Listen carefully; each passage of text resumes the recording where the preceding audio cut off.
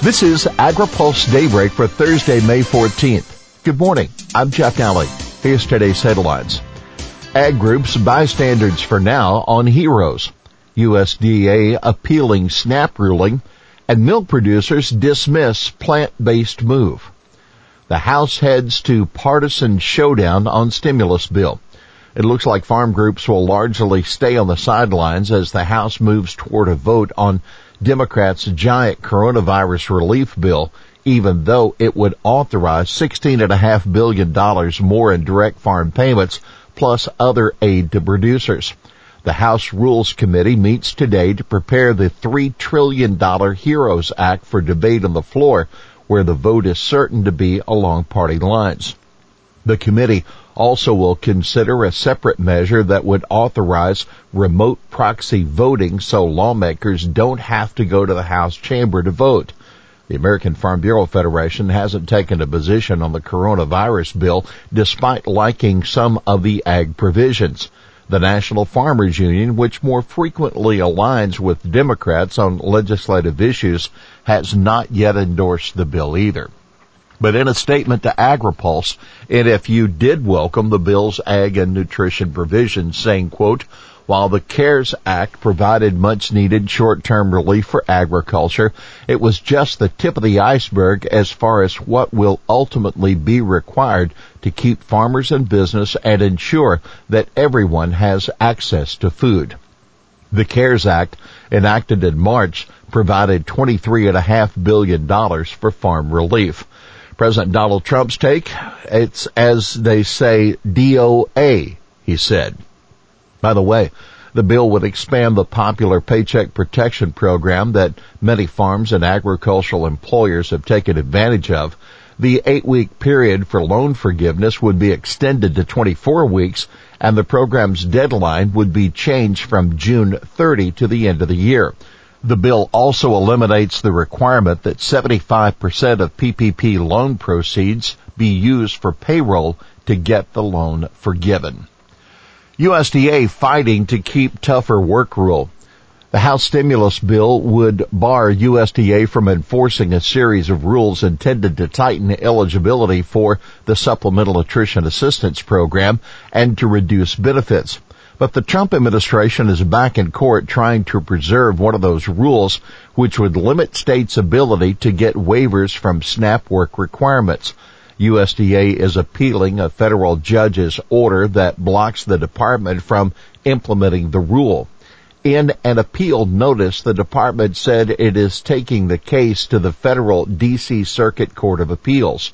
Representative Marcia Fudge, the Ohio Democrat who chairs the House Agriculture Subcommittee on Nutrition, Oversight, and Department Operations, called on the administration to drop the appeal. She said, quote, the administration has decided that now, amid the most pervasive need in a century, is a great time to crack down on Americans who rely on food stamps to keep their families from going hungry. Now, keep in mind, a coronavirus relief bill passed in mid-March suspended SNAP work requirements for as long as the government's public health emergency is in place. Plant-based doesn't go far enough for milk producers. The Plant-Based Foods Association has released standards for labeling non-dairy yogurt products that recommend using terms such as plant-based, dairy-free, or non-dairy in a prominent position. Makers of those and other products are fighting efforts by milk producers at both the federal and state level to prevent them from using dairy terms. The National Milk Producers Federation dismissed the standards as insufficient.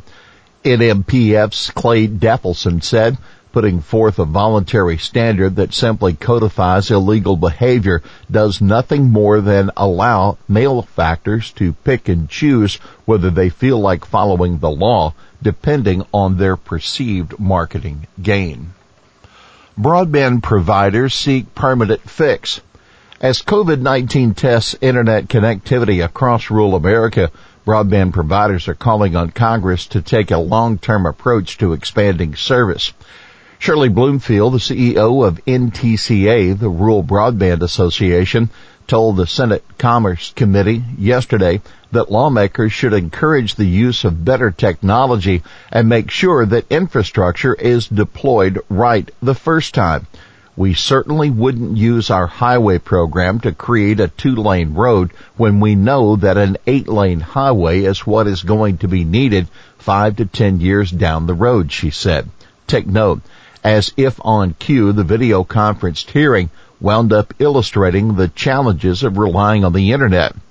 Gene Kimmelman, a witness with a public interest group called Public Knowledge, was in the middle of talking to the committee when his audio cut out just as he was saying this. Wow, just think of the gut punch this virus has delivered to all of us. It really demonstrated just how dependent we are on high-quality, fast-speed, video-capable broadband.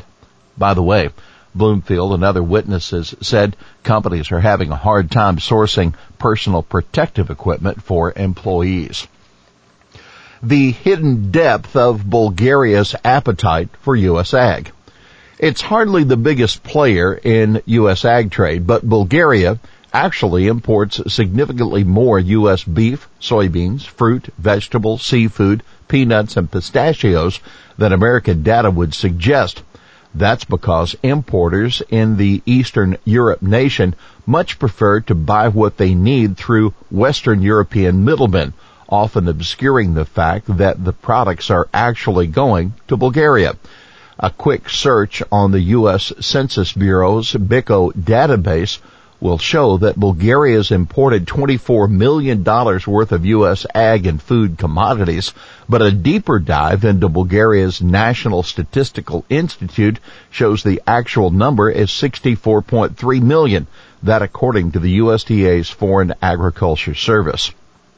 Census data indicates the U.S. supplied about $44,000 of beef trade to Bulgaria in 2019, but Bulgaria reports the U.S. beef trade exceeded $240,000, the USDA report says.